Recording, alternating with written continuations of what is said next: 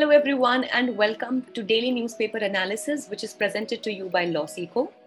So today we have two articles for our discussion.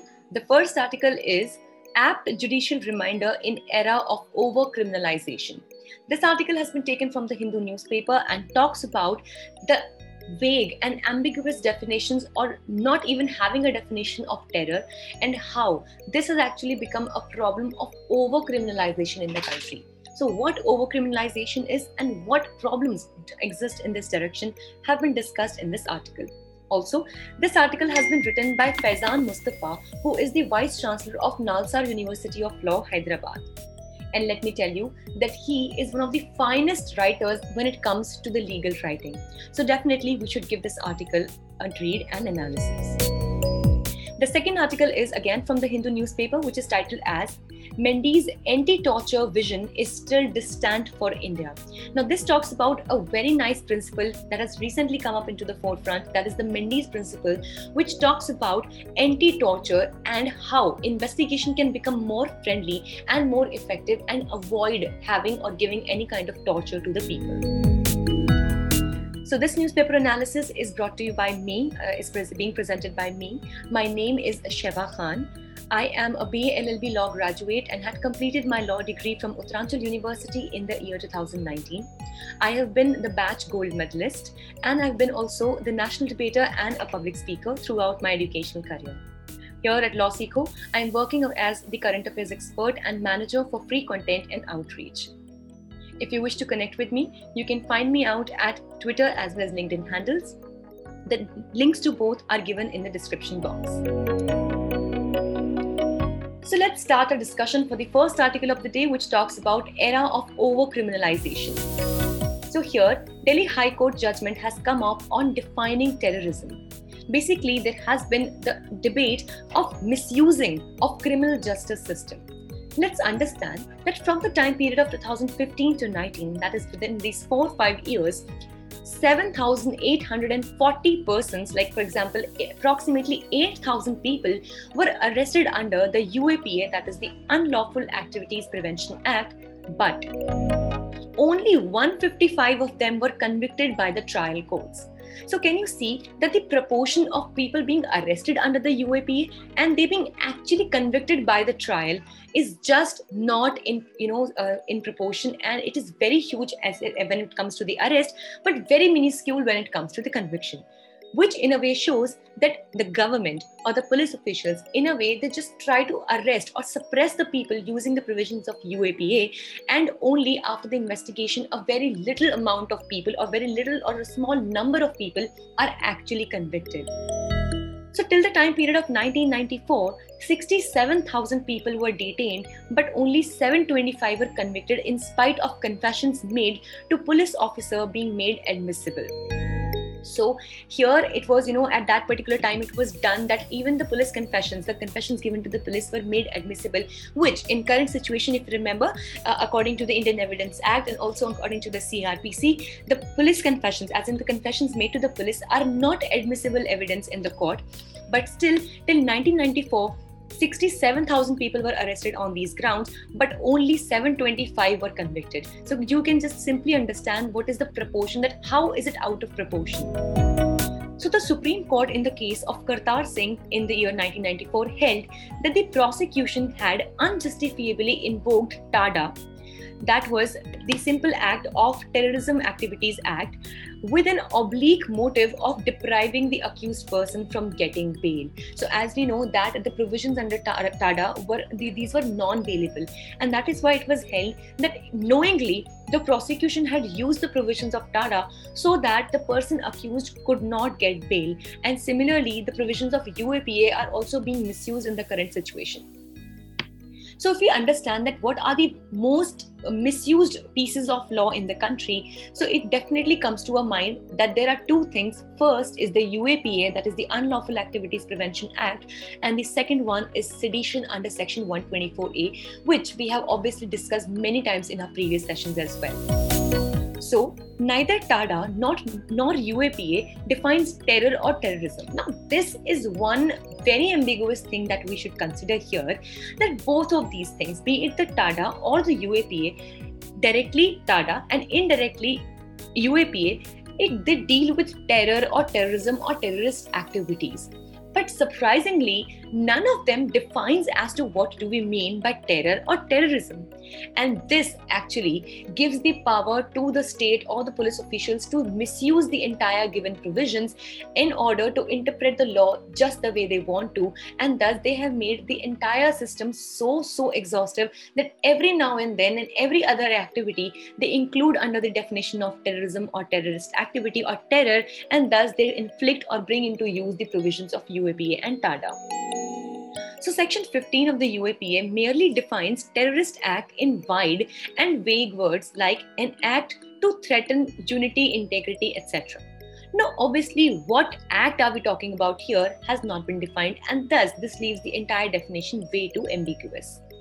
And then the Supreme Court in the case of Yaqub Abdul Razak in the year 2013 held that terrorist acts can range from threats to actual assassinations, car bombs, kidnappings, explosions, etc. And that is why this act of terrorism is a very wide-ranged act, and thus we should have a clear definition of this in order to avoid any kind of misuse of the law. Now let's talk about the other judgments that have been taken in this direction. So the Supreme Court in Hitendra Vishnu Thakur in 1994 said that what distinguishes terrorism from other forms of violence is the deliberate and systematic use of coercive intimidation.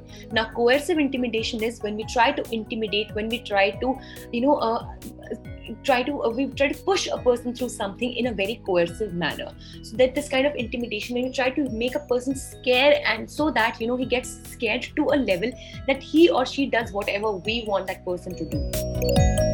Then the Supreme Court in the case of Ram Manohar Lohia in 1996 held that law and order represents the largest circle within which is the next circle representing public order and smallest circle represents security of state.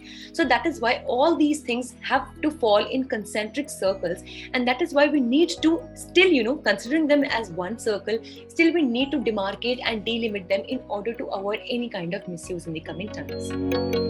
Then the Supreme Court in the case of PUCL in 2003 included raising of constitutional principles, tearing apart of secular fabric, and promotion of prejudice and bigotry under the meaning of terrorism. So this clearly shows as to how wide can the understanding and the meaning of terrorism be.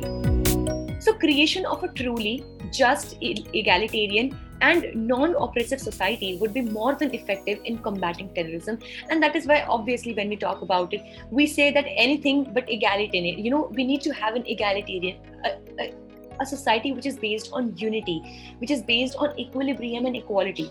Such is the society that would ultimately help us to bring down the levels of terrorism. On this note, let's see that what is the second article of the day, which is the anti-torture and the Mendes principle. So as per the writers, the Indian law remains ambivalent and fails to fully prevent torture and coercion from creeping in.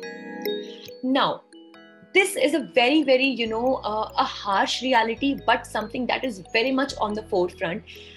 Just remember any movie, Hindi, Bollywood or even Tollywood movie, whenever the police arrests someone and tries to investigate, third degree torture is something that is shown so easily, right? So this is something which has given us taken so much space into our heads that coercion and torture is the simplest way to take out the truth. But do you really think that this is actually a human behavior, to treat a person? Because see, many a times people, they accuse a person. It is not still been proved that this accused is also the one to be convicted and that this person actually committed that offense. But meanwhile, he or she is in the custody of the police. They're treated so badly and they are tortured so badly, they're coerced so badly that we actually violate all the basic human rights. And that is why it is important that we take the investigation on a very, on a better scale, and we try to investigate with proper investigative procedures. See, even if we use coercion and torture for a confession of a person, many a times, so why do we have this thing that the confessions given to the police officers or given to the police is not considered to be an admissible piece of evidence in the court? Because it has to be taken into account that there might have been a good and fair chance that the person accused confessed to the police just to save himself from any other kind of torture or beating up or being tortured in any other physical or mental aspect. And that is why the court considers this and says that the confessions, if are given to the police, shall not be considered to be conclusive piece of evidence, because they might have been given under the situation of pressure and coercion as well. And that is why we understand that this is a well-established fact and truth that the police officials take the path of torture and coercion to investigate and to take out the confessions from people. So on the contrary side, we have the Mendes principle. So let's know that what is actually the Mendes principle. So it was launched in June 2020 as the principles of effective interviewing for investigations and info gathering. And that is why this actually helps better interviewing, better investigation, and a more effective gathering of the information that is actually required for the, reaching out till the conclusion of the case. So it is to provide a cohesive blueprint of practical measure to replace torture and coercive interrogation with repo-based interviews, reinforced through legal and procedural safeguards at every step. So basically, there will be legal and procedural safeguards to make sure that torture does not find its way and on any step of the investigation whatsoever. And it applies to all the authorities who have the power to detain and question the people. So be it the CBI, be it the police, enforcement directorate, etc., including the police, military, and the intelligence. So it is grounded in the scientific empirical studies like psychology, criminal psychology, criminology, sociology, and even the neuroscience, establishing that coercive investigation or interrogation is counterproductive. See, if we try to understand that not all people are easy to break at the hands of torture, there are a lot of criminals who are so conditioned already that no matter how badly you beat them up, no matter what kind of torture you give to them, they will not give you the right information that you are actually looking for. And in this case, the psychology comes into place, the criminology, the sociology, the neuroscience of that particular person comes into place. A very, very good example of I can give you. If at all you have watched the web series Special Ops. In that web series, if you remember, KK Menon, who is the head or the entire head of the intelligence over there, he goes and he gets a chance to interview Kassab. So they have shown a person who is playing the role of Kassab. So if you have seen, now how much does it it actually happened or not? This is definitely, it could be a fictional thing, but still, if you understand that when he was trying to fetch out information from that character, as in Kassab at that point of time, he talked very politely to him in the very beginning. This, in a way, changed the psychology, or he played with the psychology of the criminal, and he got to get a lot of information which the predecessors who used to torture, who used to abuse, beat him up, they could not get that information because he, being Kassab, was already conditioned to a lot of torture. So definitely he was not giving in that easy. But when he was treated with love and psychologically and smartly, he gave a lot of information to KK Menon, or the character that he was playing. So this is something exactly what they are talking about over here, that if we try to use different aspects of scientific temperament, and also logic and legal interpretation, so these can play a better role, and we can avoid the interrogation to turn counterproductive rather being very productive. So if we talk about the prevalence in India, so in spite of the prohibition of and safeguards against the third degree torture methods, they are normalized in the police practice, as I just mentioned. So the police officers believe that certain degree of fear and pressure is necessary to compel a suspect to speak the truth. It was according to 2019 survey. And as I said, it is always shown in the Hindi movies as well. And thus, constraints, inadequate resource, political pressure, and overburdened legal system, the officers conjure the image of a vigilante cop compelled to take matters into their own hands, and that is why they choose to get more and more torturous in this regard. So if we talk about the Indian law in particular, Section 27 of the Indian Evidence says it permits the admissibility of statements before the police to the extent that they relate to recovery of the material objects. But still, please remember that the confessions are still not admissible, but only those statements and confessions are admissible that are actually important for recovery of any material objects for the investigation. So this was all for the day. We hope it was a good session for you all. If you like this, please give it a thumbs up, and you can subscribe to our channels for such more updates to come. Thank you so much.